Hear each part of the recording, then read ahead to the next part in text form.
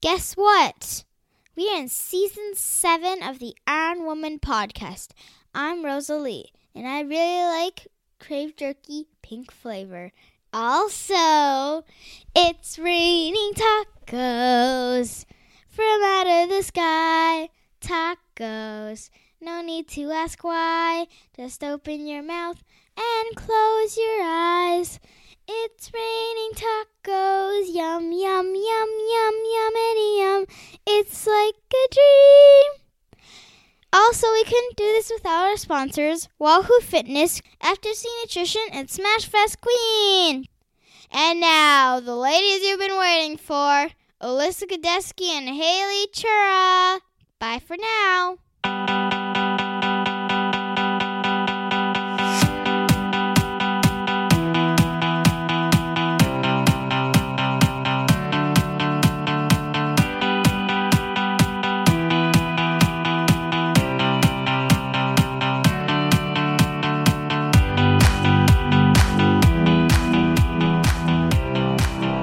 Hi, Haley. Welcome back to another week. Hi, Alyssa. Do you have any adventures in the woods to tell us about this week? Not so much. I've mostly been recovering from my other adventure in the woods.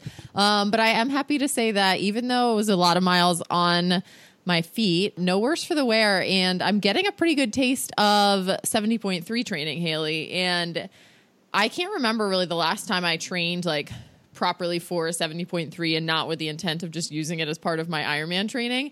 And it's kind of fun. I'm enjoying it. It's really hard, a lot of really hard stuff, really hard cycling and really hard running. And I don't get to exist in my comfortable Ironman zone as much. So it's different. It's fun though. And it's tiring, I have to say. It's weird how something so short can be so tiring, but do you have a race on the calendar? Is that why this 70.3 focus? I do. And so I should tell people that I am racing Challenge Baja, and which is great. It's going to be a great opportunity for me to get down to Mexico and be in a competitive field that I think I can do pretty well against. I think the course suits me.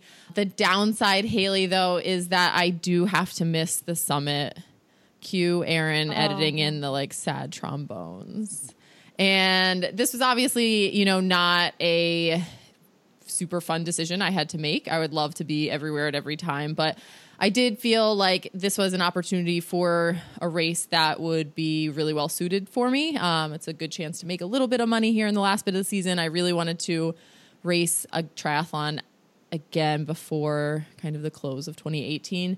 And when you look at the options, Haley, sometimes we just have to do what's best for our job. And this time Baja kind of had to be it. But you are going to be at the summit and you're going to be giving me all of the updates as the master of ceremony. And I'm going to be having extreme FOMO. So I'm already planning my social media blackout during that time, so I just can pretend it doesn't exist since I can't be there with you guys. You can't do a social media blackout. No social media blackouts. Yeah, otherwise I'm just going to text you and tell you how it's going. You will be missed. You'll be missed, but I will be at the Outspoken Women in Triathlon Summit at the end of this month, and I'm very excited. I get to be, like you said, the MC, the master of ceremonies. I have Googled what that is and read all about it on Wikipedia, and I am prepared. I will miss you greatly, but I will try to do my best to represent the podcast at the summit. I am really looking forward to it. And you're racing still again this season. Do you have something on the calendar, or do you know what you're doing? How's training going for you? Yes, I am going. Well, I'll go to the summit in Tempe, and then I'm actually flying straight to Palm Springs, California. And the following weekend, I'll race Ironman 70.3 Indian Wells, the new 70.3 there. So yes, I'm in the thick of 70.3 training as well. And I love it. I mean, it is so hard, but it is that is what I've been doing really well at this season. So I am kind of headed in that direction. But yeah, it is a lot of hard and fast stuff, but I love it. I have to say that in my run off the bike this last weekend, all I could think about was the fact that you got that run preem in Waco and how fast you had to run for that. Cause I was like, holy moly, this is I'm moving and I am not even, Haley would be putting time into me a lot right now. So I'm impressed, Haley, more even so than with what you laid down out there for that. You just have to remind yourself that you'll be done quick, like in time to hang out. I would say done in time to have lunch, but it usually doesn't work that way. You're in time to hang out for a couple hours in your kit before awards. So there's your goal. You can hang out and talk to a lot of people, but it is nice to be done a little bit earlier in the day than you would be in an Ironman.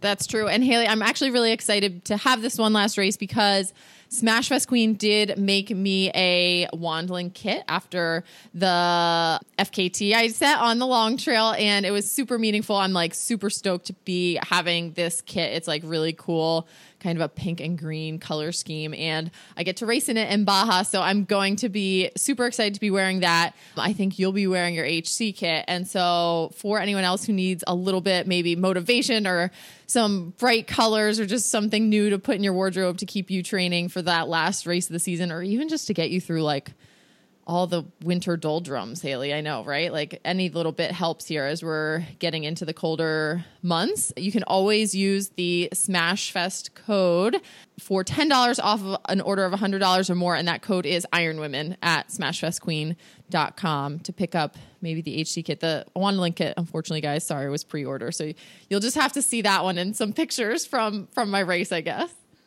I did see someone wearing that kit in Waco, and it was beautiful. So I have seen it in the wild. It's great. All the Smashfest Queen kits, I highly recommend all of them.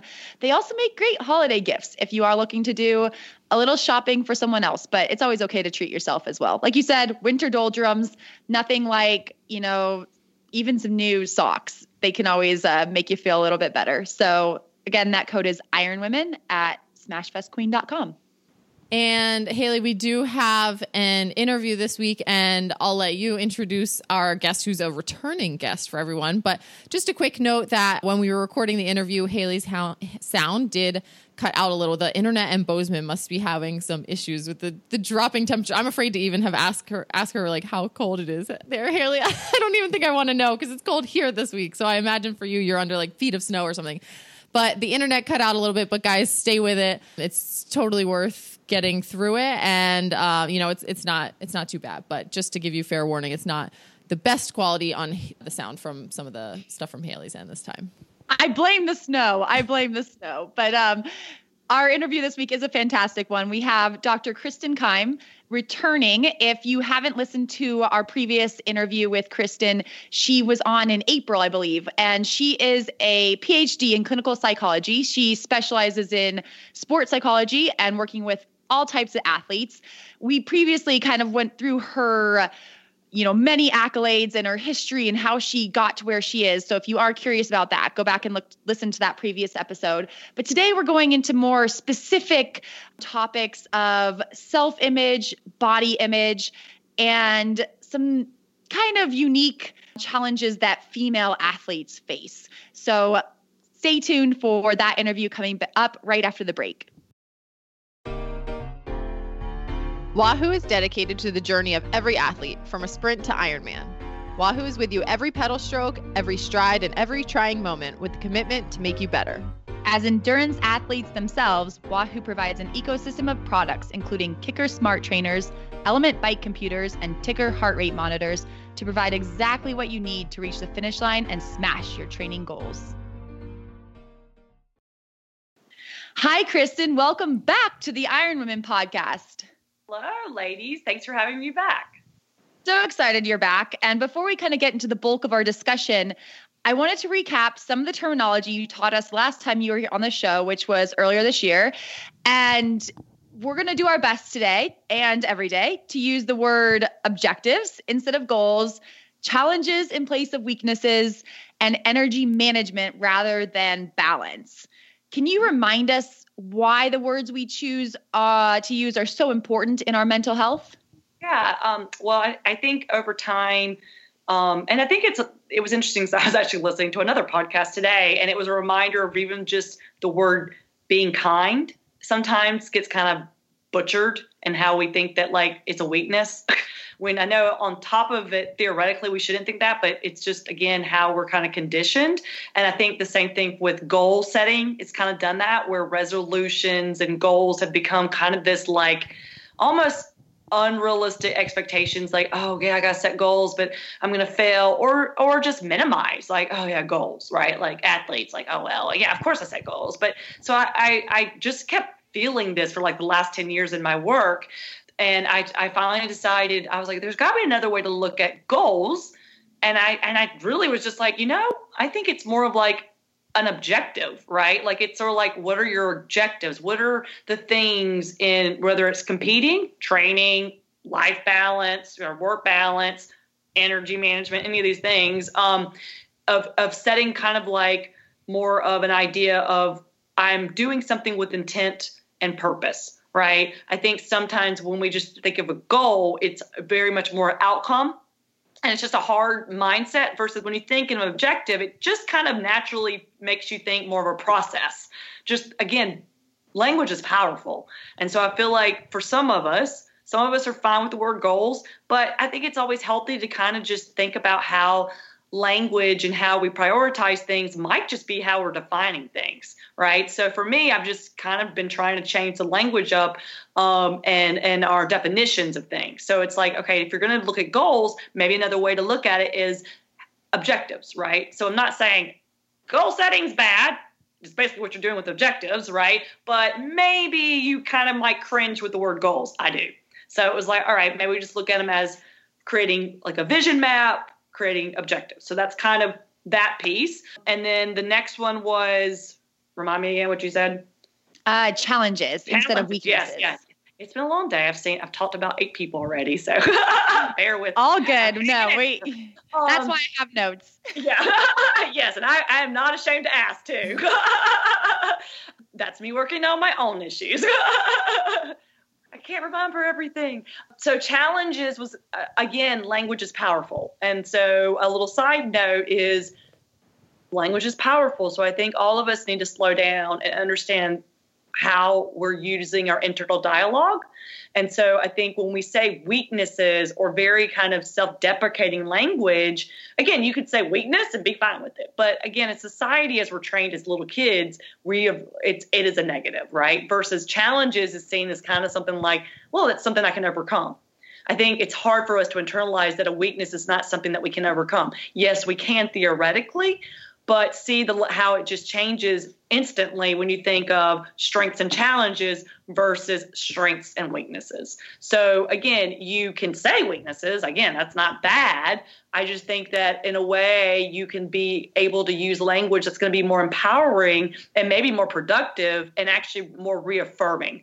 And so outside of the words that I just mentioned of objectives and challenges, I think it's a good, reminder for all of us and the listeners that, where are those things that you find yourself saying to yourself repeatedly that might be irrational or distorted slightly, or could be actually holding you back. And then that's the main thing with work balance. Like I use that because again, it's not a bad saying, but what is balance? And for me, it's not about time. It's not about finding balance. You don't find balance. You don't find time. It is, how are you managing life? How are you managing your training? How are you managing these things? And it's all about your energy. Where are your priorities and where are you prioritizing your energy? Time is forever. We actually do have enough time. You do have enough time. It's, are you actually prioritizing your energy correctly? So those are kind of my things from last time.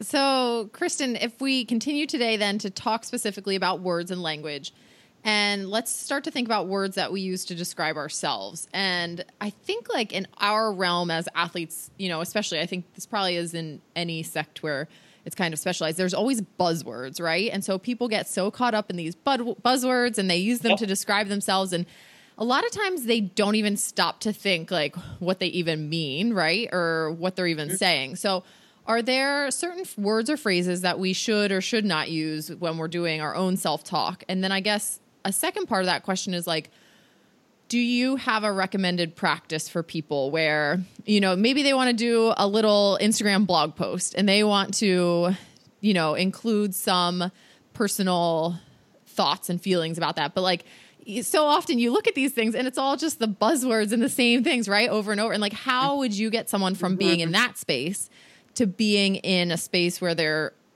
honestly using words that are actually saying like what's going on and not just kind of what everyone else is saying. Does that make sense? That question? It does. And I think it kind of, again, since, no matter who's listening, I feel like, social media is a beautiful thing and amazing. And there's so many positive things to social media. So I am never anti-Instagram, anti-Twitter, anti-social media, because like with everything, there's a time and space of how we utilize it and prioritize it. And buzzwords, a massive one that I'm a huge fan of, and I'll proudly say that I love it, is optimism.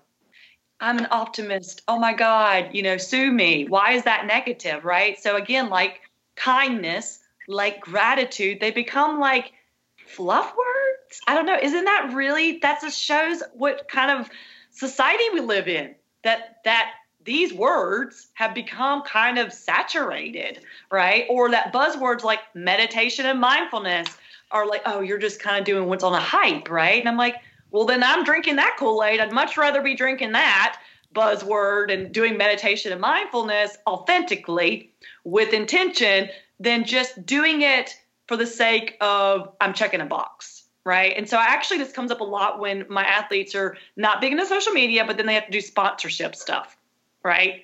And they're like, well, I don't want to be like everyone else and just like a pretty picture of myself with my XYZ product, right? And I'm like, well, then find some intention behind it. Put some meaning for it.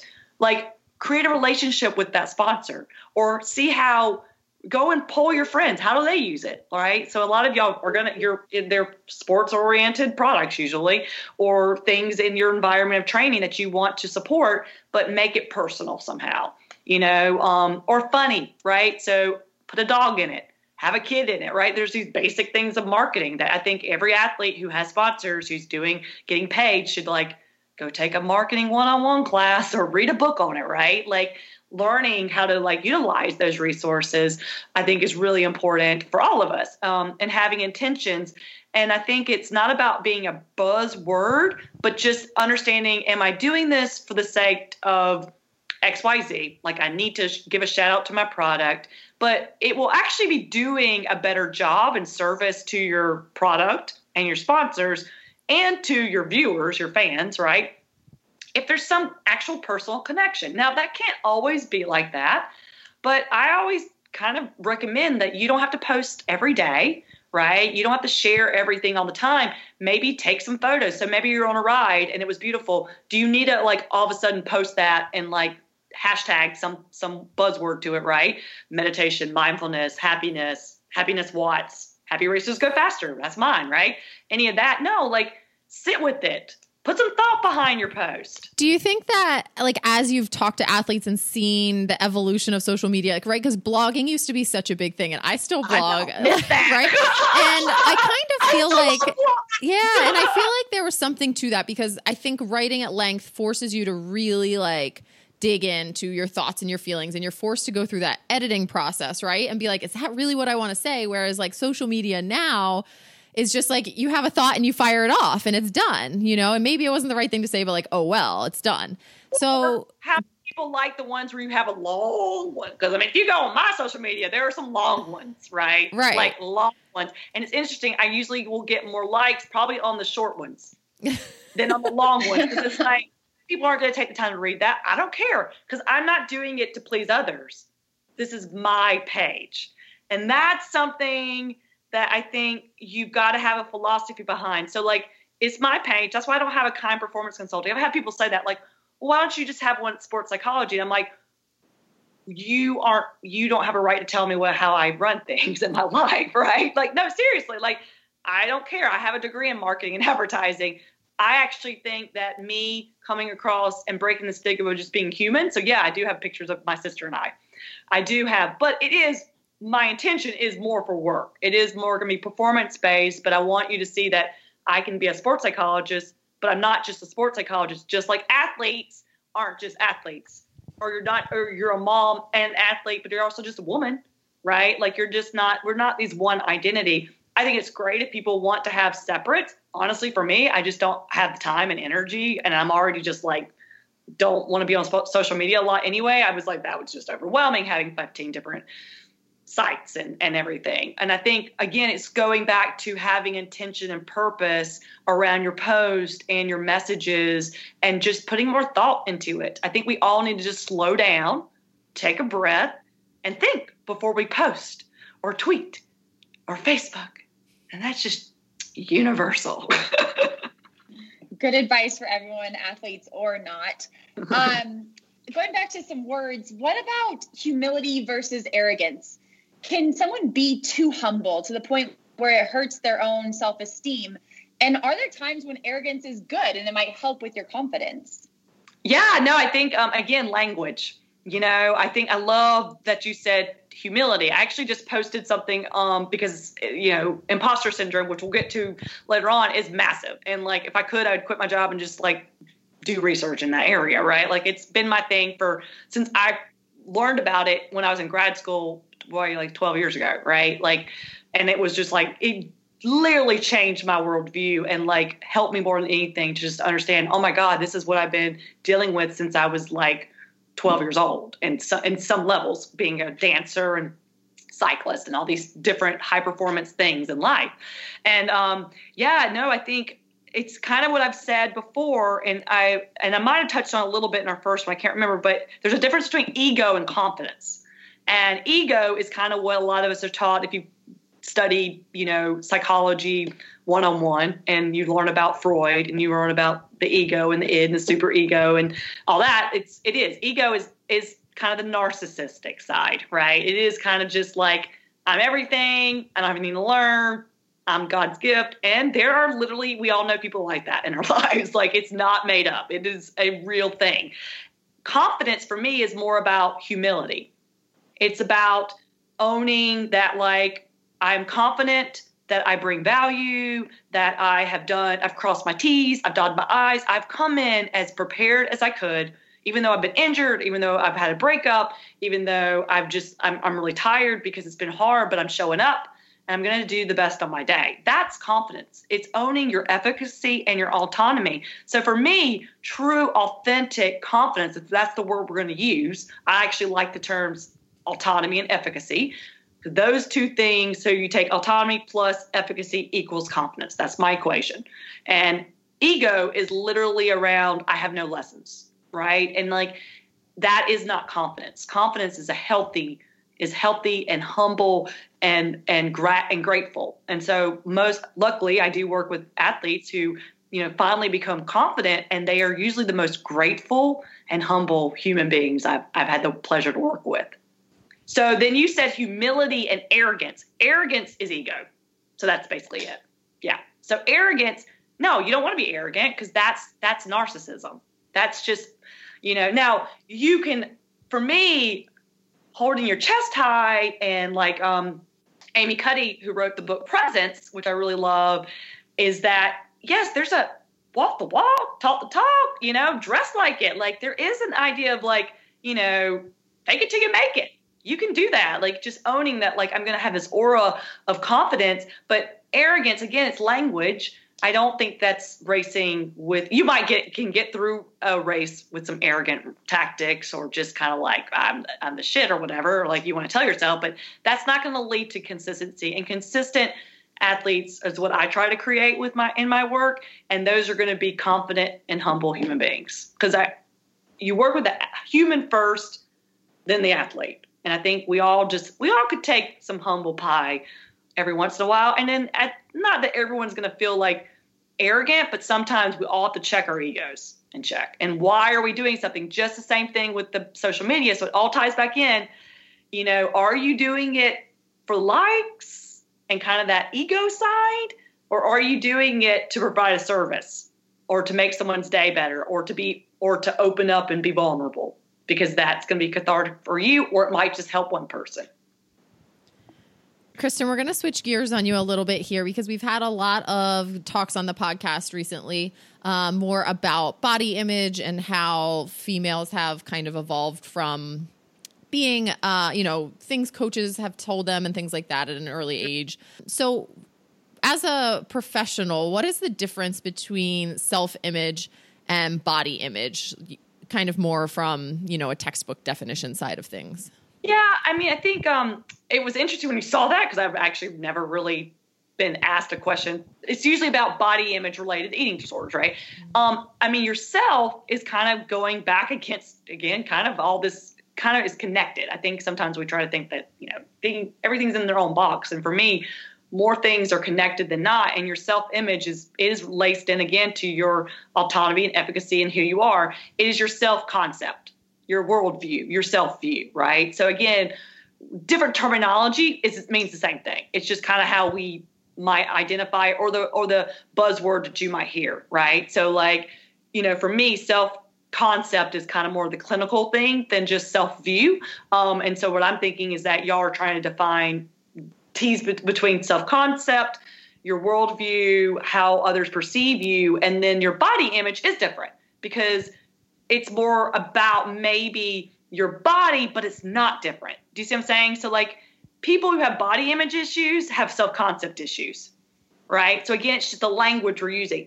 My job would be helping them connect that, right? Because they'll come to me saying, oh, I'm so worried about how thin I am, or I have these insecurities and vulnerabilities about my body. I'm like, well, really, you have insecurities about who you are as a human, not your body.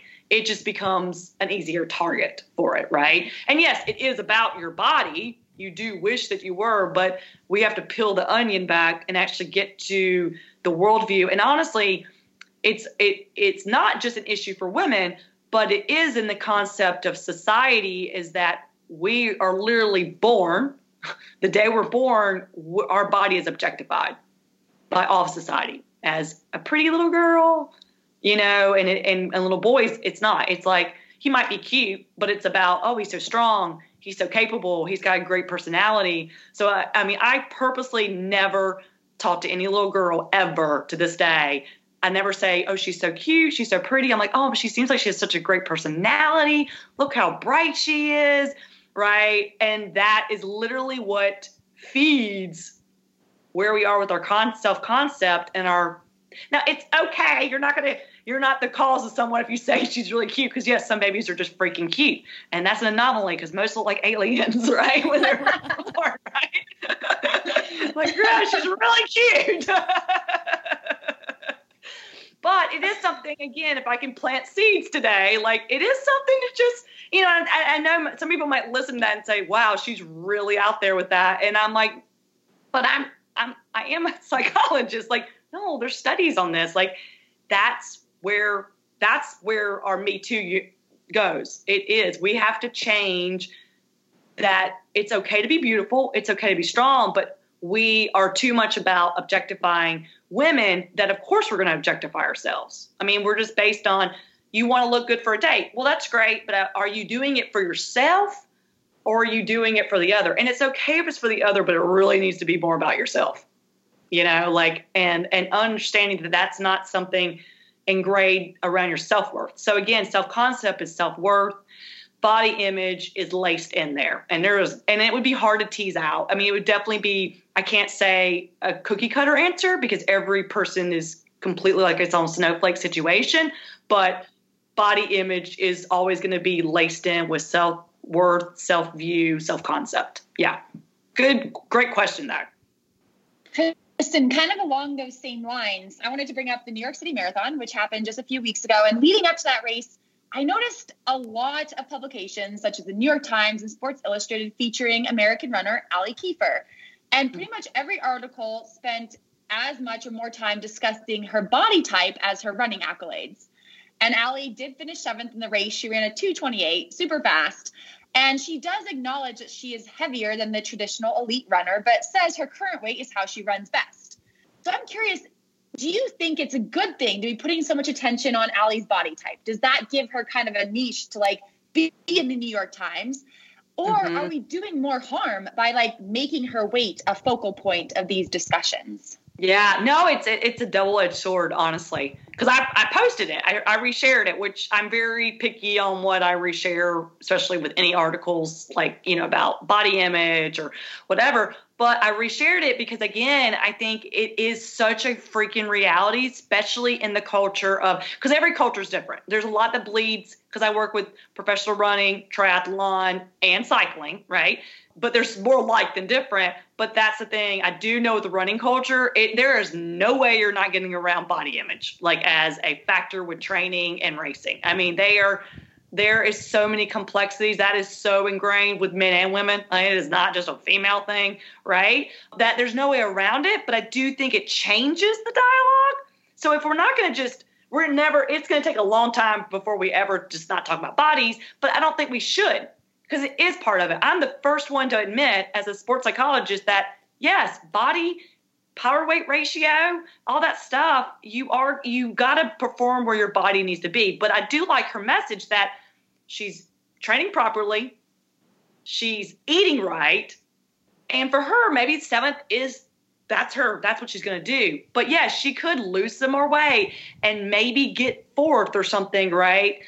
But she might be miserable. She might actually be sick, right? So yes, people achieve things all the time, actually, with clinical eating disorders, massive issues, and are miserable and unhappy, anxiety-ridden, and depressed. Well, it's the same idea with, I'm not a supporter of people completing races with broken bones or like serious injuries, because I'm just like, what are we trying to show? That like that's mental strength, right? So for me, I think the message was more about she's owning where she's at and she's healthy and she's happy. And if people want to focus on that she's this weight, well, then I think there's no way around it. We're going to be focused on weight. I just think that I'd rather see that a diversifying of healthy women and men racing, competing, feeling like they're doing their best, and this is where their body's at. I'd love there to be more about she was strong, this is how she works, less about her actual weight, but we're just not there yet. Yeah. I think, too, that's something we've heard where athletes have gotten thinner, and they get faster initially, and they see those good results. Like, right? You hear that all the time. And we've talked to people who said, you know what? I knew I was too thin and I didn't care because I was getting faster. So, and I think that, is a place where probably we have listeners who are listening right now who might be in that same position where they're thinking like, but I am getting faster, And so if you, what would you say to someone at that point of how to kind of take control of the thinking back to a healthier path? Like what can they do at that point?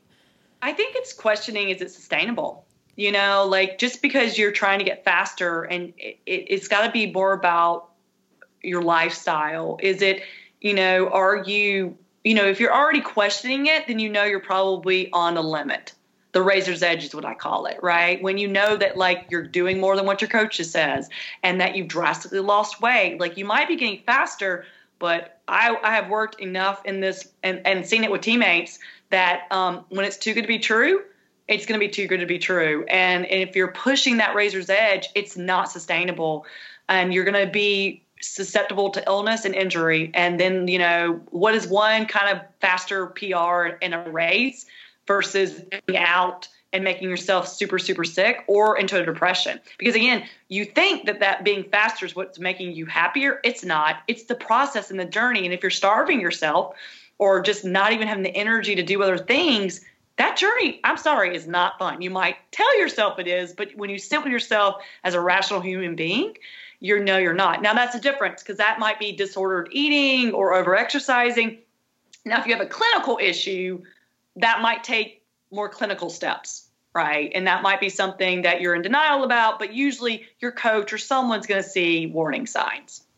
It's so interesting to hear you talk about, an eating disorder leading to depression, and not necessarily because of the food, but because of the process. Because when we talked to Jessie Diggins, gold medalist earlier this year, her openness about everything. Yeah, she talked about her eating disorder wasn't even about food; it was about control and deeper issues. So, is there an eating disorder spectrum, and are they always linked to body image, or is this there's more to it? It can start out as more and manifest in eating, or start out as eating and manifest to more. Yeah, no, I mean, it's, again, the field of psychology is really new. So is modern medicine. I mean, it wasn't that long ago we were doing some crazy things. And in 100 years, we might be thinking, oh my God, we did that even now, right? And I think that everyone feels like, oh yeah, depression, eating disorders. I mean, we just added a new one, right? So binge eating, that's new. And it's new. It wasn't like it just all of a sudden people now have binge eating disorder. No, it's been around. We just now classify it as a disorder. So in our spectrum, it's like in my field, we still don't know a lot. And society and time and evolution changes patterns and changes things. And obviously culture does, right? So every culture and sport culture is really different because, again, if you take most athletes and go to a clinical psychologist who has no lens on sport performance, they would probably diagnose everyone with eating disorder, right? But it's not. It might be disordered eating patterns, not an eating disorder. And yes, most eating disorders are around weight, consumption, restriction, bulimia, throwing up, binging. But like Jesse even said, it's never just about that. It's always other stuff. There's usually underlying. There could be, PTSD. There could be a mood disorder. There's other, eating disorders is not without anxiety and depression, right? No kind of complexity like that is not going to have, and it's usually anxiety. It's just, again, someone who's type A perfectionist. There's like a kind of a theme sometimes. Again, but then people that you would not think would have an eating disorder do, because again, they just have really used unhealthy coping mechanisms to hide. They're binging, or they're super skinny people can binge. People that might be seen as overweight could be anorexic or bulimic, right? So, I mean, I think that's the thing, is just education. And I feel like there's the NEDA is one of the really good places. If some like coaches are listening or athletes are concerned about friends or something like that, the National Eating Disorder Association has great resources. And just like with depression or suicidality, don't be afraid to look it up. Be informed human beings and citizens, especially because anxiety, depression, eating disorders and stuff like that is massively prevalent in endurance sports. And again, we're just seeing, Michael Phelps and Jesse Diggins and, almost I'd say so many more than not my athletes have eating disorder, have had disordered eating patterns. And yes, some have eating disorders. Now, if they're very clinically active, they probably shouldn't be competing or training, is how I look at it, right? But that doesn't mean that you can't get in remission and be working on it with, support groups or therapy or intervention centers and stuff. But it's not something that just you're cured of. So if you actually are diagnosed with a clinical eating disorder, it's a lifelong. I mean, any clinical issue is chronic.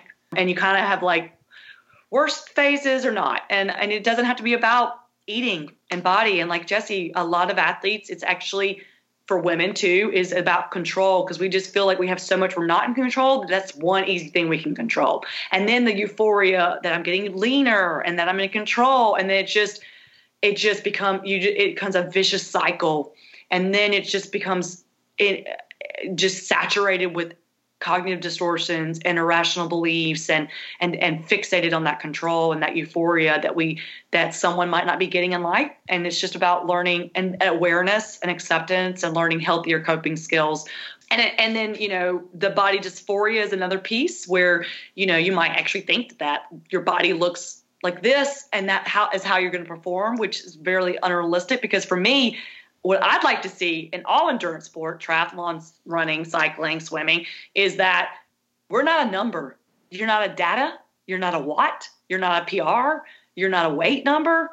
You're you. And as long as you are training and healthy and have time and energy management and you're eating properly, I do think there's obviously a time and space for data, and social media is data, right? Like, I think likes, all that kind of stuff is data. I think we all need to just take data diets and every once in a while and just make sure that we are not addicted to being a number or the number of likes or the number on a scale. And just, check with yourself and just say, do I need to take a little bit of a break and reset myself and my expectations and unrealistic or irrational beliefs around things? The data diet, I like that a lot. And so that kind of goes into this because in the past we've talked with you about Ironman triathlon and how a lot of elite athletes are just not inherently healthy. Like, as you said, you see this a lot. So, and when, you hear from healthcare professionals about diet and exercise, they're not talking about the diet and exercise maybe that the extreme athletes are doing, right? So like not 4 to 14 hour races and we're just eating all sugar to get through these. Like, that's not what they're advocating for. So how do we advocate for healthy body image when our sport already is tending towards just that extreme side? Yeah, no, I mean, and I think it's more of, again, just the reality that to be the best at anything, and I'm just very honest about this, kind of like the same thing when I was racing and when I was getting my doctorate, right? You kind of have to push just the edge of your limits. And like, most pro, to be what it takes to be a pro, and especially have to have this dialogue when my athletes are transitioning out, is like, yeah, you haven't been normal. Like, your body is not where it needs to be. Your body's not healthy. You're very overtrained in some levels, like ligaments and stuff. And your body has been starving itself, basically, right? Now, we try to keep them as healthy as possible, but you're not healthy. You're not like healthy in the way that you could just go hike tomorrow and not hurt something, right? Because again, you're going to be one dimensional. I think for what we need to do, though, is just kind of accept that and say, like, when you're trying to be an Ironman and finish is different than you trying to be Sarah True and podium, right? Or something like that. It's not less than or better than, it's just different. And and these athletes at the top level have to really sacrifice. It's not a dream job. Like, it's not something that should be idolized, because like anything, to be your best, you've got to make sacrifices. You've got to like be rigid, and you've got to, like almost be hungry sometimes and uncomfortable and push through elements. Because again, like, it's a balance where I know this is going to happen and it's what it takes to be the best. I'm just trying to make sure we do it the safest way possible and the healthiest. But that's not how everyone's lifestyle and body and mind's wired. And that's why I feel like at the top level, it's more mental than physical, because again, it's just being able to understand like what's, pushing the body and mind to the point where I'm going to be my own worst enemy, or what's accepting that, this is enough and I've done the hard work and I don't need to push it more. And I'm just going to accept that I've done enough. And I think that's the balance that we have to find within understanding that, like, we can look up to people, but we also have to know that, like, it takes a lot of hard work. And, the three things that I think that success leads to success, no matter what level you're at, is luck. Has a big factor. The largest factor, like, we can't control that. Talent. These people not just get up there for like 10,000 hours crap. No, they have good genes. And yes, you can kind of work with mediocre genes and get to 11, but to another level. But like, I am sorry, no one's gone to the Olympics with just not having genetics gifts right now. And I also don't think it's true that people say, well, maybe like the next best triathlete's just on the couch. So I'm like, no, because mind and body are connected. So that person was born to be maybe not a triathlete, but they would be an astronaut. They would be doing something. And so when you go in and you see your doctors, or like not just like your surgeons and your people that are just have to have very driven, man, they usually look like athletes, right? That's correlated. That's how I look at it. It's like you're driven for perfection. And oftentimes I could see how those mindsets and your connection with a sport, again, a lot of people get in sport because they're really anxious, or they're very goal oriented, or they like to they get like that euphoria and they love that, right? And they usually are highly intelligent too. And I think it's all correlated. So I think it's about empowering that, it's not just about the body. It's not just about that we're winning everything. I think it's just more about that, to be the best, it takes all these kind of cognitive and other skill sets. And I feel like that's what I would like to see as, supporting and empowering, is that I know my top athletes, man, they're highly intelligent and they have all these other interests. That's also what helps them be the best, is because they diversify. But then you get like the people that like, they have other interests, but then they get so I call it cycle-centric in cycling, where it's just everything revolves around their sport, that you are forcing it. And it's just, it becomes forced and not fun anymore. That was kind of a long way around answering that. Well, I got luck and I got talent. And what was the third? Oh, the third. Thank you. The only one that we can control. I want to ask y'all, what do y'all think? So you got luck, you've got talent that we don't control. I mean, and you really don't control luck because you don't get to choose your genes, right? The third one, the only one that any of us ever controls in success. And it's itty bitty. So if you're thinking of like hierarchy, like Maslow, like the big one is luck, the middle one is talent, and the itty bitty triangle at the end. Any guesses? Commitment? Is that? That's part of it. Hard work. Hard work. That's it. That's it. And it takes hard work. Effing hard work. Like hard work. Nothing is a fluke. And I think sometimes people might think that at the top level. And I'm like, if it's a fluke and they didn't work hard, then they were doing something else. And even then you have to still work hard. So you still have to train. So I want to ask because a few years ago there was a lot of attention around an athlete named Ryan Lochte, who does not seem like the sharpest tool in the shed. Is he fleecing us all? And he's actually super smart. When you're talking about the intelligence of a lot of the top athletes, he's an incredible athlete. But so some people can maybe get to those high levels without the mental. But he did not get to the high levels on his own, though. Okay, so maybe you have a good team, so you can make up for lack of intellect. But didn't he make some not really good decisions too? Yeah, but he has a lot of gold medals.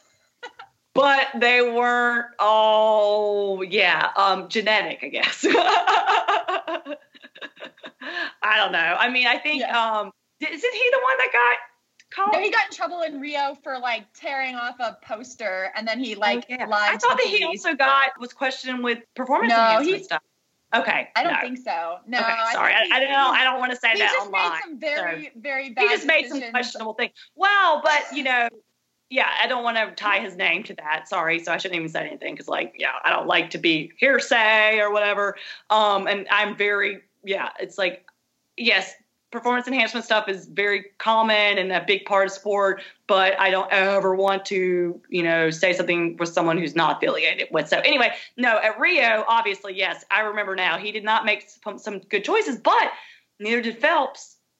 That's true. Again, there could be that, I'm not saying that you have to be smart to be a good athlete, obviously, but I think there's obviously maybe some underlying mental health issues, and that for him, swimming became the outlet, right? And then I think sometimes, we're talking about ego, because I think there's another athlete, Shaun White, has made some not really great choices recently. And, someone asked me about that, and I was like, yeah, but that's the thing is we're all human.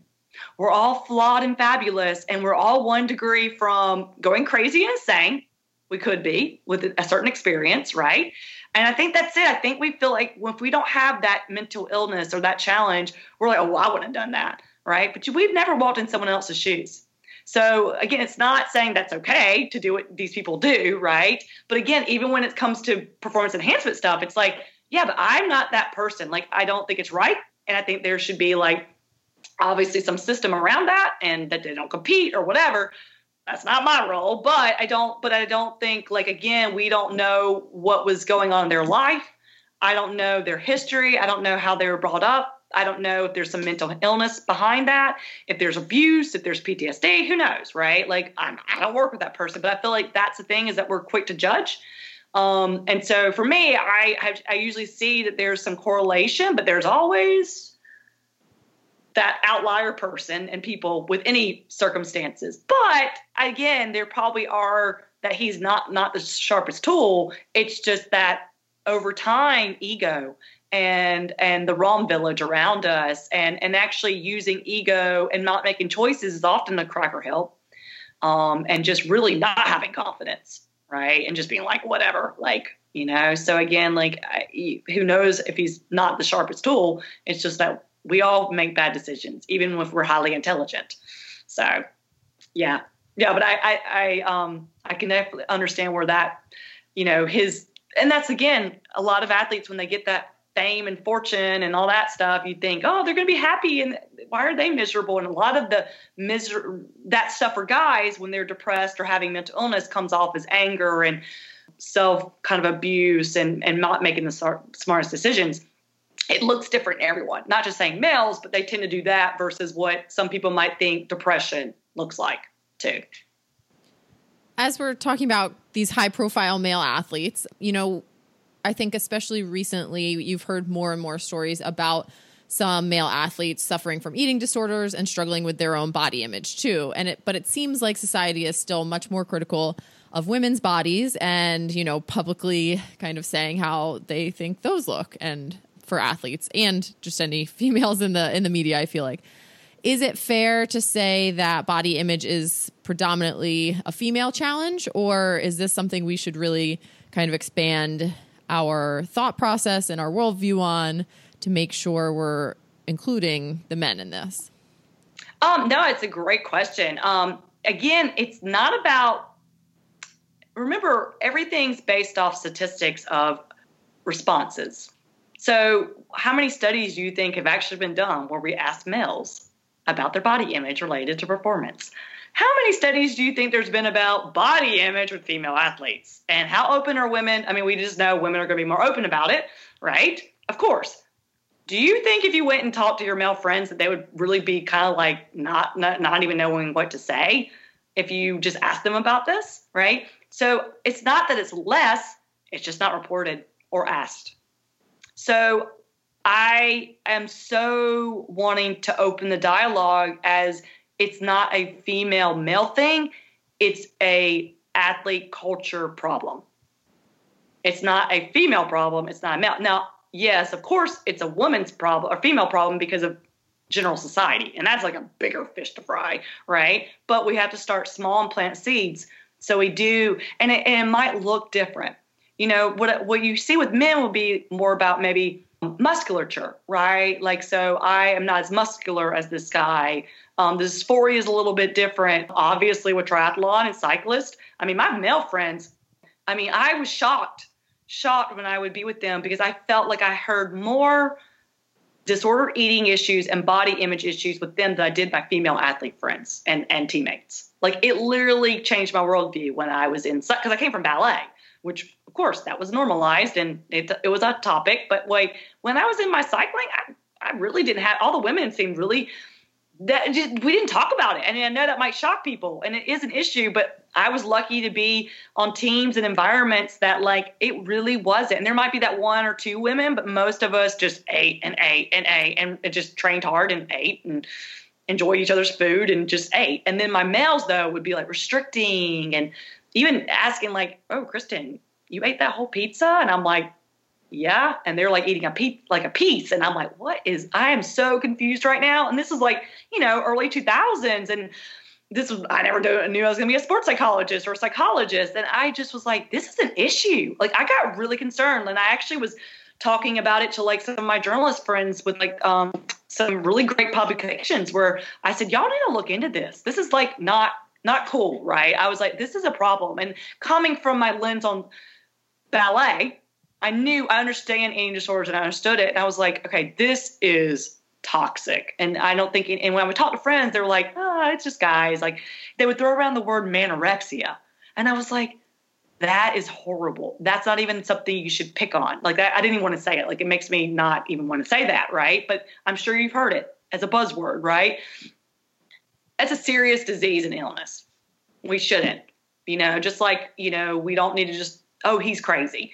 You know, like, it's okay. Like, don't kill yourself, you know, bend over backwards because you said the word crazy. But again, like, just certain things we need to sit around and just think how we use words, you know, but manorexia or just like, you know, throwing around, well, you know, just like I said with the performance enhancement, like, you need to, before you label someone, you need to make sure you got your facts right. And you need to understand like what you're saying in that moment about an actual serious diagnosis, like bipolar. Oh, she's just bipolar. And I'm like, no, if you actually had that diagnosis, that's a serious, challenging disorder, right? Or borderline, right? And so the same thing with men is that we need to open up the dialogue that, yes, men have eating disorders, and yes, men can have body image, and there are disordered eating, and there are really unhealthy, irrational beliefs about body image for male athletes, just like the female. It is just literally not talked about, but that doesn't mean there's not people suffering and that need to get help or talk about it.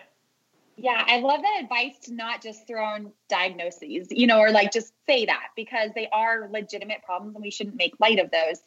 But I am curious to know if you think there are any other challenge areas that are uniquely female, or more females are susceptible to, you know, certain, I guess, challenges. Yeah. I mean, I actually was asked to maybe give this presentation, this international sports psychology, and they, seminar this summer, and they were kind of asking me like, oh, you know, we see some of your interests, like what were you, and I was like, you know, this is my chance. I think I want to do one that's just about like the unique strengths and challenges of female athletes, you know? And so when I saw your question, I was like, oh, great, this is really what I need to like go down this route. And I think it would be about kind of what we've already touched on, is the objectifying of bodies, and how I think as women, and this is kind of pulling out my feminist studies too, it's not about, this is stuff that's going to take, we're all going to be dead and it's still going to be issues, right? Like, but it's accepting that, you know, hey, what small things can I work on internally and externally in my world and in my environment to help me be able to understand and embrace these unique challenges and not see them as something that hinders me, just saying that this is part of my story. It's not my entire story. So with the body image, it's just being able to have a healthier lens and a better, healthier relationship with your body. But it is something that is going to be a little bit more something brought to the attention and objectified for women. I think athletic identity, just seeing yourself as actually an athlete. I know I talked about that in the first one, I think, and like, gosh, is that the number one thing I hear? I don't ever work with anyone. I've never had an athlete I started working with really where they're just like, I'm an athlete as a female. And yeah, no, I think that's something to keep working on. I'm all about balance and having other identities, but do we all really need to just own that we are an athlete? And what does that look like, right? As men, they're like born thinking they're athletes from day one, unless maybe they're of different sexual orientation, they might have more feminine tendencies, and then that, for them, they're not the norm of masculinity, right? Or vice versa, women that are owning that they're masculine and stuff. And I think it's just being okay that you don't have to be feminine, masculine, you just be you. And if you want to be feminine, masculine, that's what athlete is. Athlete is not a gender. It's an identity that you create for yourself and your philosophy. What kind of athlete do you want to be?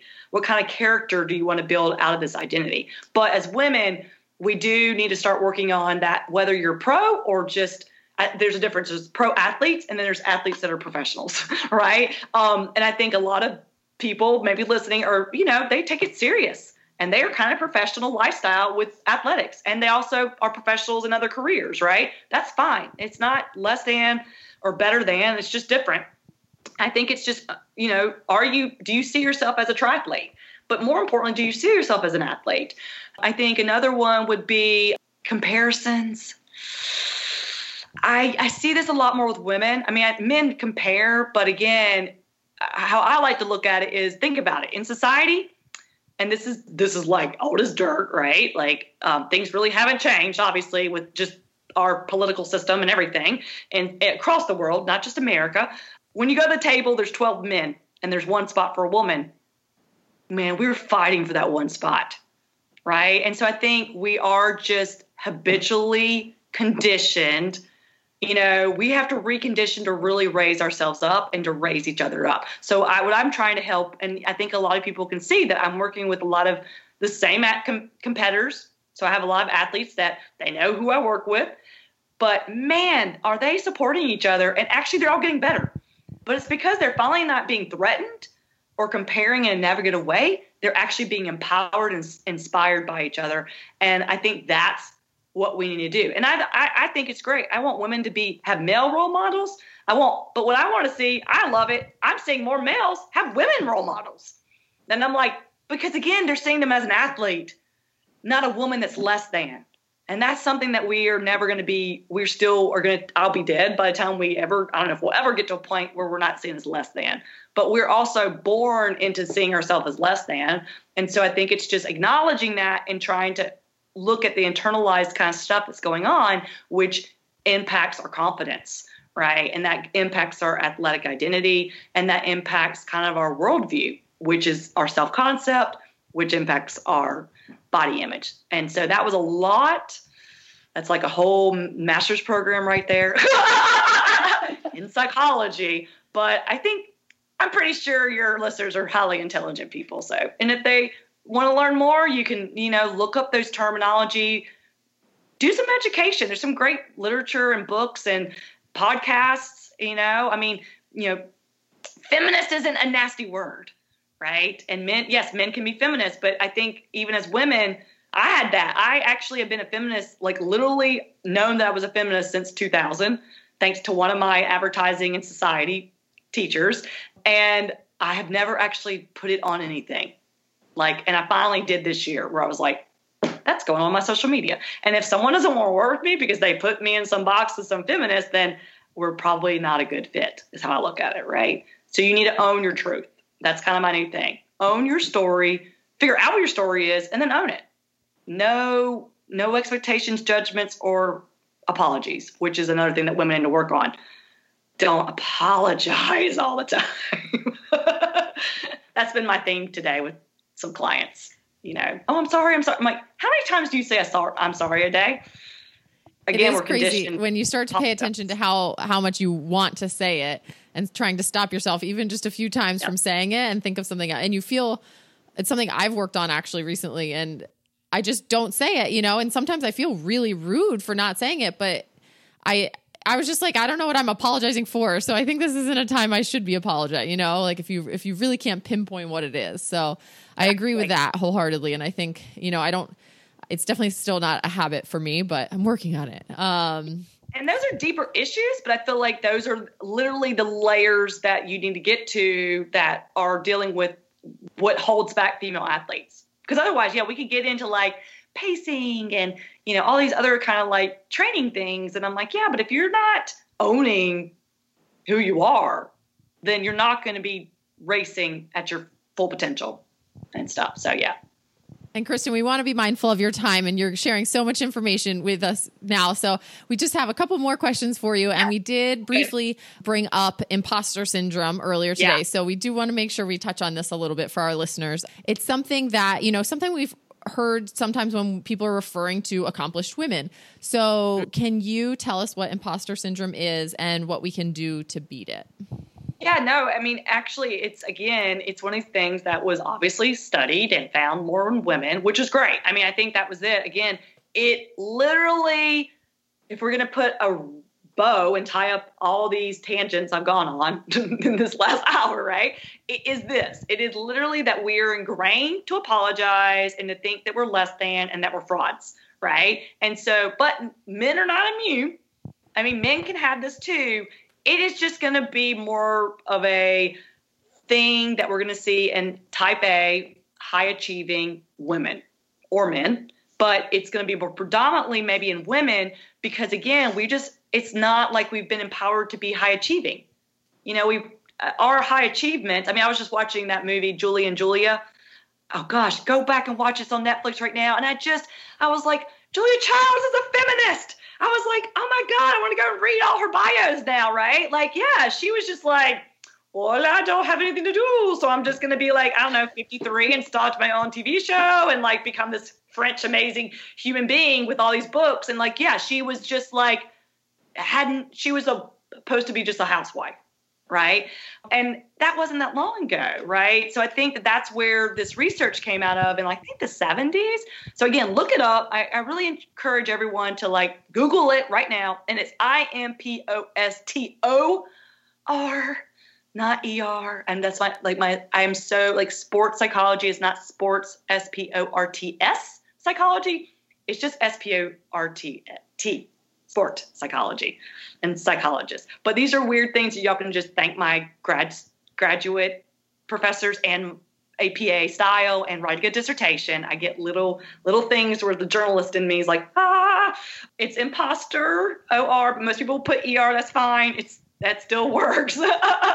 But when you look it up, you'll see the correct spelling on Wikipedia or whatever. But it's more of, it's not a diagnosis. It's not a real mental disorder. It's a concept. It might turn into something, just like some things become disorders, right? But it definitely is something for most of our listeners are probably type A, kind of perfectionistic. I'm a recovering perfectionist in type A. And it's this idea that we literally put up excuses of not owning. And I still do this. I still don't see myself as like, I don't know, a successful sports psychologist.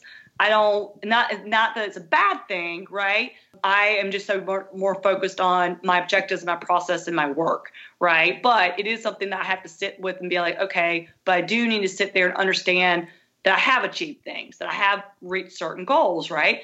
I see this with a lot of my female athletes, like even athletes that have maybe gone to Olympics. They don't see themselves as successful, right? Because again, they have a skewed lens on it's not good enough. So it's kind of a syndrome where when's it good enough? So I kind of say that where it is, you don't see your value in what you've achieved because at the core, you're internalized that it's never good enough, that you're a fraud. It's kind of like that idea. There's a perfect quote by Maya Angelou where she writes about how she kept feeling after every book or poem that people were going to be like, all right, we called her out. Like she's a fraud. Like she's actually not that good. Because again, why is she so good?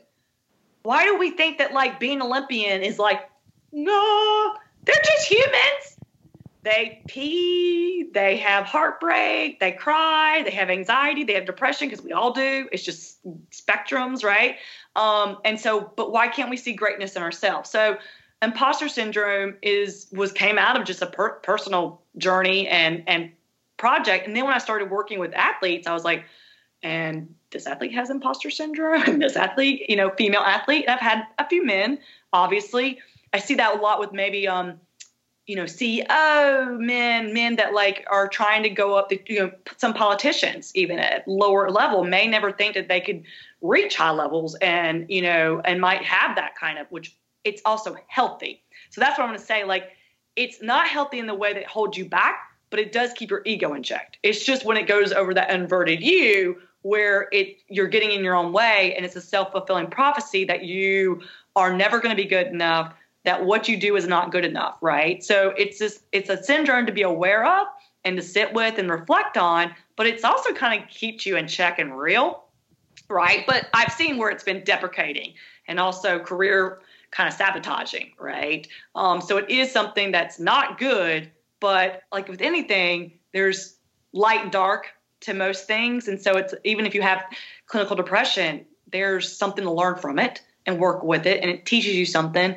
For me, I have only grown and actually become the human I am now and gotten through imposter syndrome. I'm still working on it and probably will until I die, and gotten through type A. I'm still type A and perfectionist, but recovering. So not as bad as I used to be. Right. And that's okay, because I wouldn't have been world-class ballerina, professional cyclist, gotten a doctorate in clinical psychology and helping people today if I didn't have those pieces of me. So again, I think with imposter syndrome, it's all of us sitting there and checking ourselves when we start to feel like I'm less than, or someone's going to figure me out that I'm not really a good coach because I don't have this certification. And that's what it comes down to, comparing yourself. Like, well, I don't have this education and I don't have this certification. Well, is that really going to make you better? What are the things that you know that you would make you better? Not comparing yourself to what others are doing. And if people are doing well and you feel like it's a good fit for you, then that's all that matters. Because I can tell you right now, you think that this XYZ status is going to make you happy, and it doesn't. It's that journey. It's knowing that you are doing the best you can. But I think it's a concept that, is just actually pretty prevalent right now, and especially for women as we can take on these bigger jobs. And if we have the first female president, man, is she going to be scrutinized?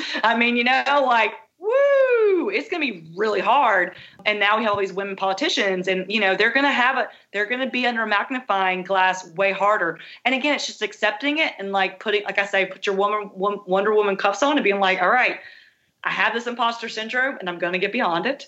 I'm not an imposter. And just being aware when those irrational thoughts and behaviors come up, basically. Well, Kristen, if your imposter syndrome ever flares, you can always count on us and we will help you acknowledge all of your accolades because we raise each other up, ladies. Yes, well, no, your advice is so valuable. We get so much good feedback whenever you're on. So thank you again for coming on. And if our listeners do want to follow you online or get in touch with you, what is the best way? Well, they can go to my website, which has like all my articles and other podcasts, like the other podcast one, which I think would be really good to listen to if you haven't, and then listen to this one. They kind of connect really well.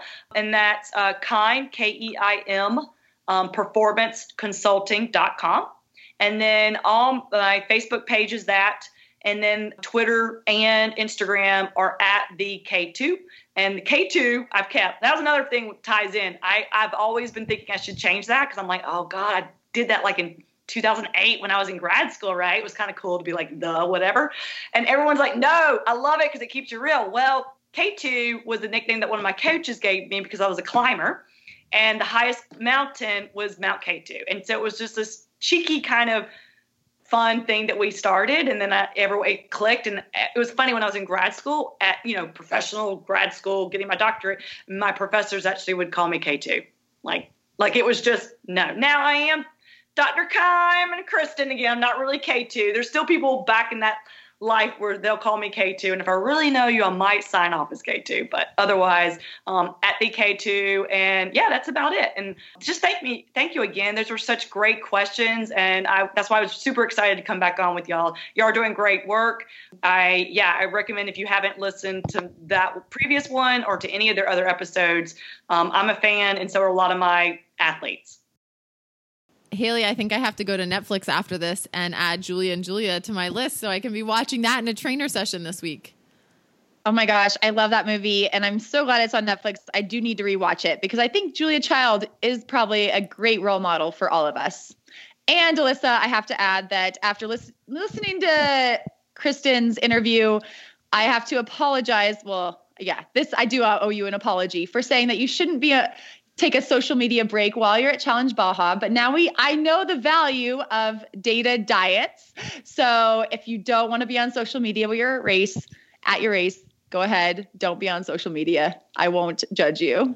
Well, we'll see what kind of mental space I'm in as I go in and come out of that weekend. But either way, it's not going to help with the FOMO of not being at the summit. So there's that. But big thanks to Kristen again for coming on for her second time with us. I think everything she talks about is so useful, and it's just, really good, as she says, seeds to be planted, I think, in all of our minds that we can take into life with triathlon and in our real world, the real world that we live in too, Haley. How about that?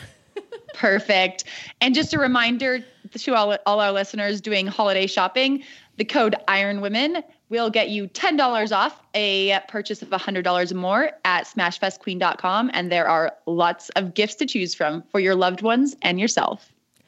And you can also sign up for Kelly O'Mara's newsletter, If We Were Riding, by going to ironwomenpodcast.com and signing up there.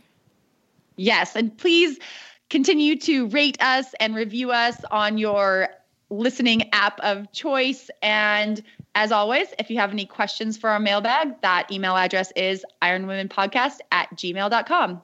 Alyssa, have a great week and weekend. Bye, Haley.